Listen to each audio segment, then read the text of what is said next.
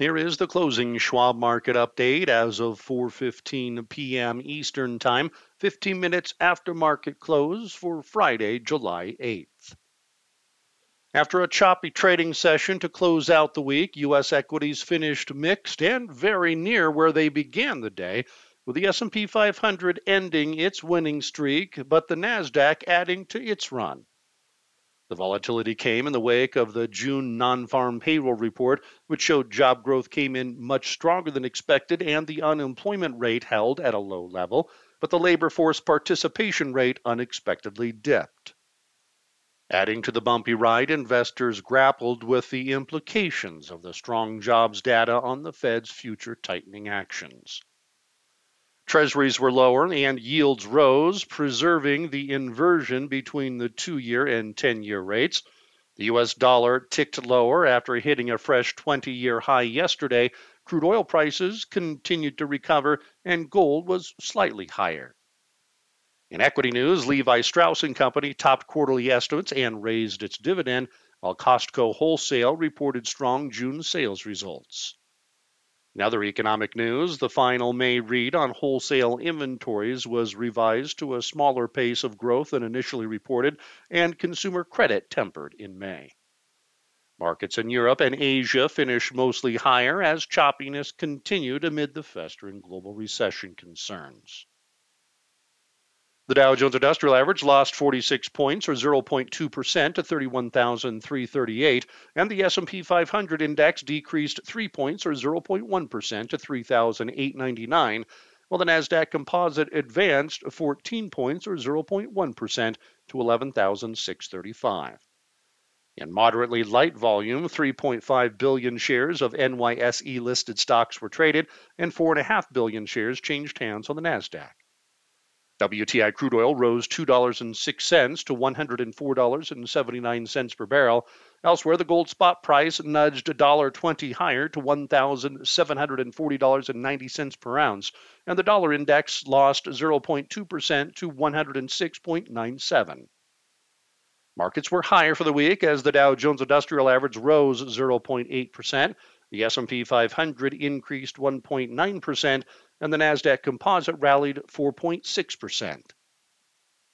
In equity news on Friday, Levi Strauss & Company, ticker symbol LEVI, reported adjusted second quarter earnings per share of 29 cents compared to the 23-cent FactSet estimate as revenues grew 15% year over year to $1.5 billion, north of the Street's forecast of $1.4 billion. The Denim Company said its brands are resonating with consumers across geographies, channels, and product categories, while the operating environment remains dynamic. Levi Strauss maintained its full-year earnings and revenue guidance and raised its dividend by 20% to 12 cents per share. Levi Strauss & Company traded higher. Costco Wholesale, ticker symbol COST, announced that its June total same-store sales rose 18.1% and were up 13% when stripping out gasoline sales and foreign exchange, with sales in the U.S. and Canada leading the way, and its international sales also growing. Costco Wholesale was higher. The S&P 500 snapped its current winning streak, but was able to string together 4 days of gains in the first full week of the third quarter and posted a weekly advance.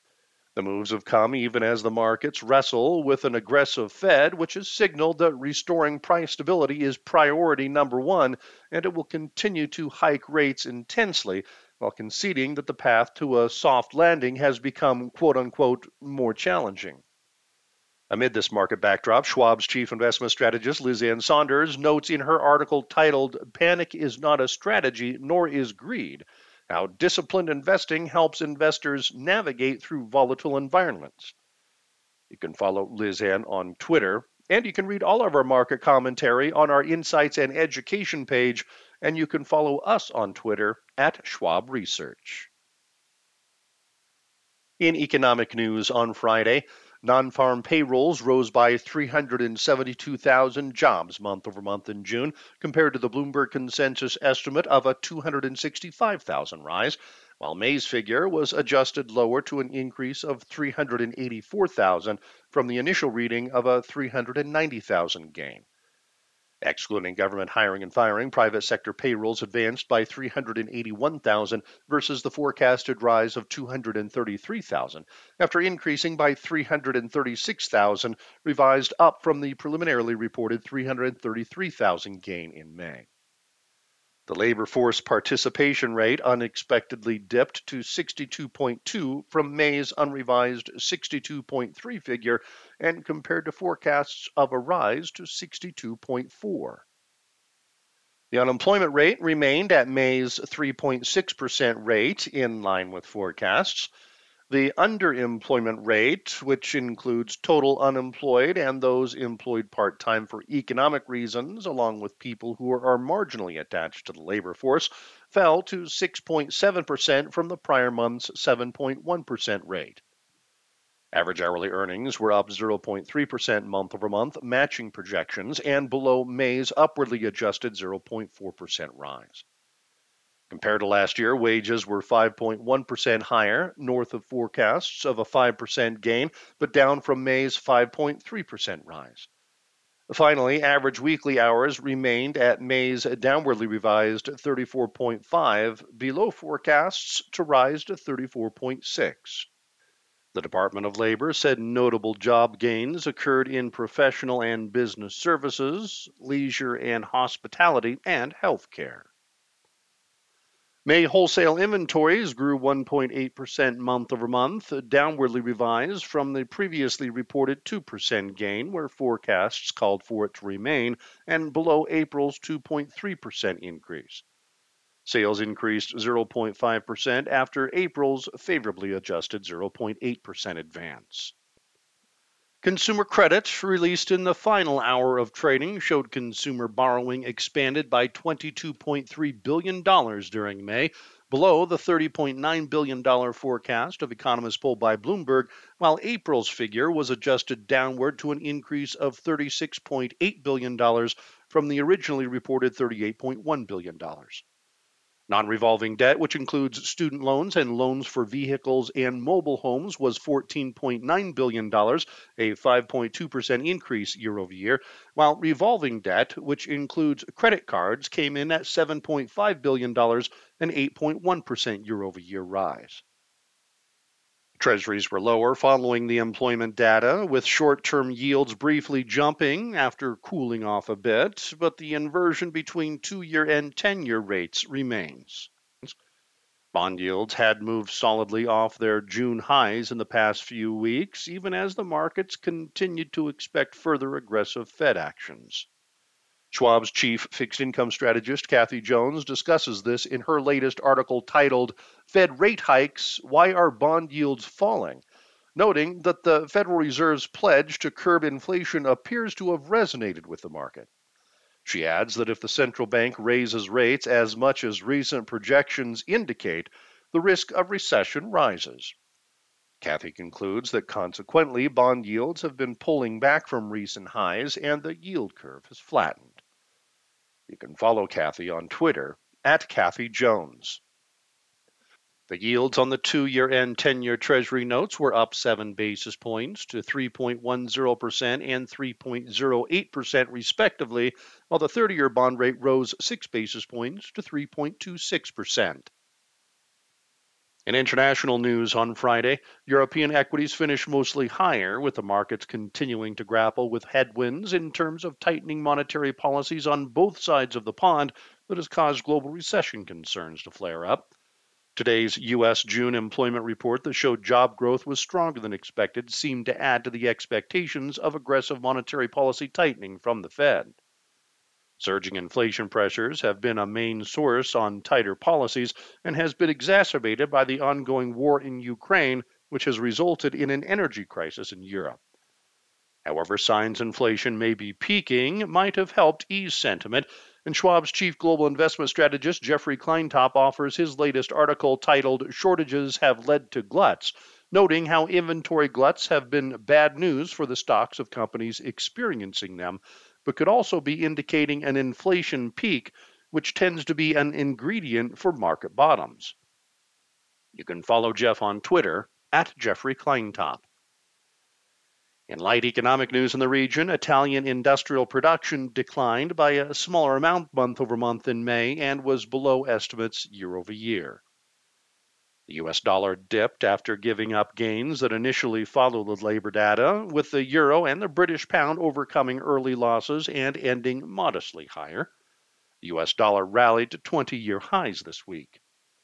Bond yields across Europe were mixed, and rates in the UK gained ground.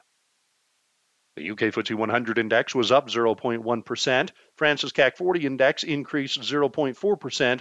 Germany's DAX index gained 1.3%. Italy's FTSE MIB index rose 1%, and Switzerland's Swiss market index traded 0.7% higher, while Spain's IBEX 35 index declined 0.3%. Stocks in Asia finished mostly higher, continuing to shrug off global market concerns that persisting inflation that is driving aggressive monetary policy tightening in the Americas and Europe could result in a recession.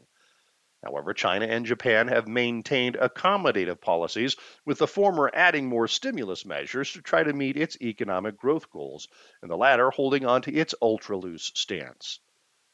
Amid this backdrop, Schwab's Jeffrey Kleintop discusses in his article titled "Recession, the Risk is in the Reversal," how a major shark attack is underway that could take a big bite out of unprepared investors' portfolios. Those who haven't rebalanced, trimming what has been outperforming and buying what had been lagging, could be especially at risk. Recessions and bear markets, followed by recoveries, happen at the turning points of every economic cycle. The leaders of the last cycle tend to reverse and fall the most in the bear market, while the recovery and next cycle tend to see new leaders. Therefore, the looming risk of recession can make it a good time to rebalance from U.S. to international and growth to value. An upcoming parliamentary election in Japan was overshadowed by the assassination of former Prime Minister Shinzo Abe at a campaign event for the ruling Liberal Democratic Party. The markets also awaited today's U.S. June labor report, along with tonight's June inflation statistics out of China. In economic news overnight, Japan's household spending unexpectedly dipped in May. Japan's Nikkei 225 index ticked 0.1% higher, with the yen choppy versus the U.S. dollar. The yen has rebounded somewhat after falling dramatically in the past few months to lows not seen in 24 years, as the Bank of Japan lags the Fed regarding its monetary policy stance. The Hong Kong Hang Seng Index traded 0.4% higher. Australia's S&P ASX 200 Index gained 0.5%. South Korea's Kospi Index advanced 0.7%, and India's S&P BSE Sensex 30 Index moved 0.6% to the upside. However, China's Shanghai Composite Index declined 0.3%. In the week in review, U.S. stocks showed some resiliency this week in the face of lingering global recession concerns that continue to fester as the Fed and other global central banks aggressively tighten monetary policies to try to arrest persistently high inflation pressures. The market shrugged a rebound in Treasury yields, along with a continued rally in the U.S. dollar as financial conditions continued to tighten. The moves in Treasuries, which saw short-term rates rise sharply, resulted in an inversion of the key 2-year and 10-year portion of the yield curve to exacerbate recession concerns. The markets advanced despite next week's start of second quarter earnings season that will command market attention for the next several weeks. The financial sector will be in focus as the big institutions will get the ball rolling with their results. The markets will likely scrutinize any guidance moving forward, data and forecasts on consumer activity, trading revenues from the equity and fixed income markets amid the backdrop of elevated volatility, and investment banking activity as IPOs and M&A action has cooled. Next week's economic calendar will also contend for attention, with the headlining data points likely being the development of the June inflation picture, courtesy of the Consumer Price Index, or CPI, Producer Price Index, or PPI, and the Import Price Index. Reports on the all-important U.S. consumer could also move the markets, with the releases of June retail sales and the timely preliminary July University of Michigan Consumer Sentiment Index. Other reports that are due out that deserve a mention include jobless claims for the week ended July 9th, the Fed's industrial production and capacity utilization report, the NFIB Small Business Optimism Index, and the Fed's Beige Book, an anecdotal read on national business activity used by policymakers to prepare for their next monetary policy decision set to come on July 27th. Fed speak will also continue to pour in with several Fed officials on the docket throughout the week. Next week's international economic calendar will also be prominent and could garner some focus, with China data headlining the docket as the nation will report second quarter GDP, PPI, and CPI, lending statistics, the trade balance, industrial production, and retail sales.